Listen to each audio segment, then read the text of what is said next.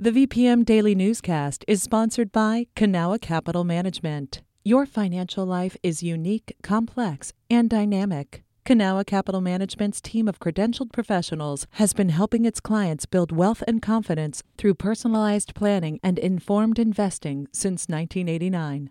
Learn more at cancap.com. That's KANCAP.com. You're listening to the VPM Daily Newscast, the recap of today's top stories in Central Virginia. From the VPM Newsroom in Richmond, I'm Kim Strother. The Virginia Cannabis Control Authority has assumed oversight of the state's medical marijuana program. Its first order of business is getting dispensaries set up in the Shenandoah Valley and Central Virginia.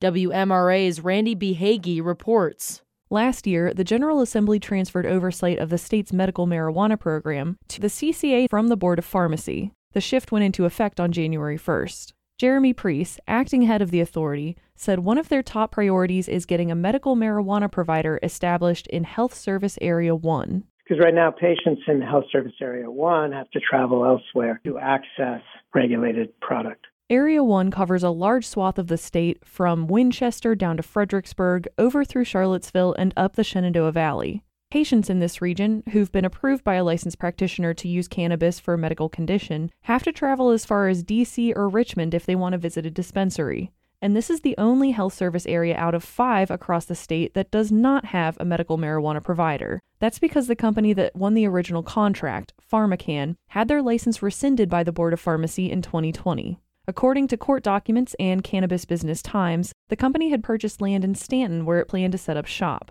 PharmaCann delayed construction on their Stanton headquarters because of a gas line running through the property and asked for an extension to complete permitting requirements. But by June of 2020, the board decided PharmaCann had taken too long and rescinded their license. PharmaCann sued. While the litigation played out, the courts had stayed the Board of Pharmacy's ability to identify another entity to run medical cannabis business.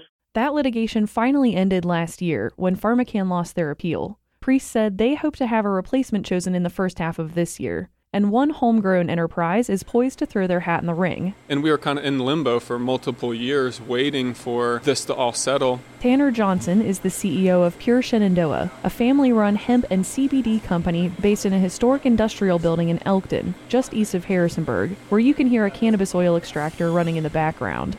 Pure Shenandoah tried applying for the pharmaceutical processor license back in 2020 before it got tied up in court, and they're eager for another shot. We've already lined up multiple facilities that we could retrofit. We've got multiple pieces of land that we can build on, but for the most part, our home base is going to be in Harrisonburg. If their application wins, Pure Shenandoah would become the first local Virginia-based company authorized to sell medical marijuana in the state. Johnson envisions setting up dispensaries in Stanton, Winchester, Charlottesville, and Fredericksburg. He and his team have been talking to politicians, while the local medical program and entire recreational market have been delayed. One of the misconceptions he hopes to break down is the idea that there's a big difference between medical and recreational products. In this illustration, he uses the term pre-roll, what the less cultured among us might call a joint. Imagine you have a pre-roll in your hand. You just bought it from a licensed dispensary. You're in your house and everything's legal. You've been on your feet all day. Your knees are hurting. Your back hurts. You're anxious about the next day because you know it's going to be a big day. You turn to that cannabis and you smoke a little bit. You feel better. The pain goes away. The anxiety might go away. You say, hey, I can get through this. And people would say that's a medicinal use of cannabis. And I would agree with that too.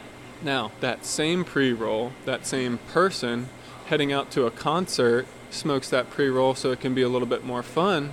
Now that's a recreational use, pretty much by definition. What changed?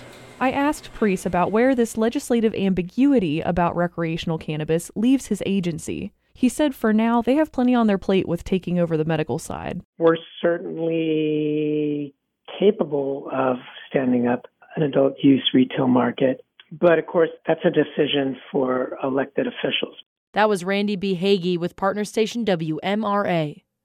This has been the VPM Daily Newscast. Some of these stories may have changed since the newscast was recorded. You can stay connected to what matters by heading to vpm.org/news or follow us on Facebook, Twitter, and Instagram at MyVPM.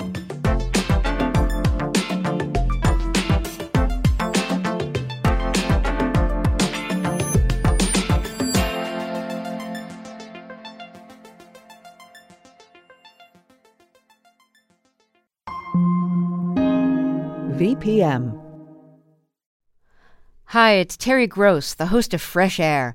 We bring you in-depth, long-form interviews with actors, directors, musicians, authors, journalists, and more. Listen to our Peabody Award-winning Fresh Air podcast from WHYY and NPR.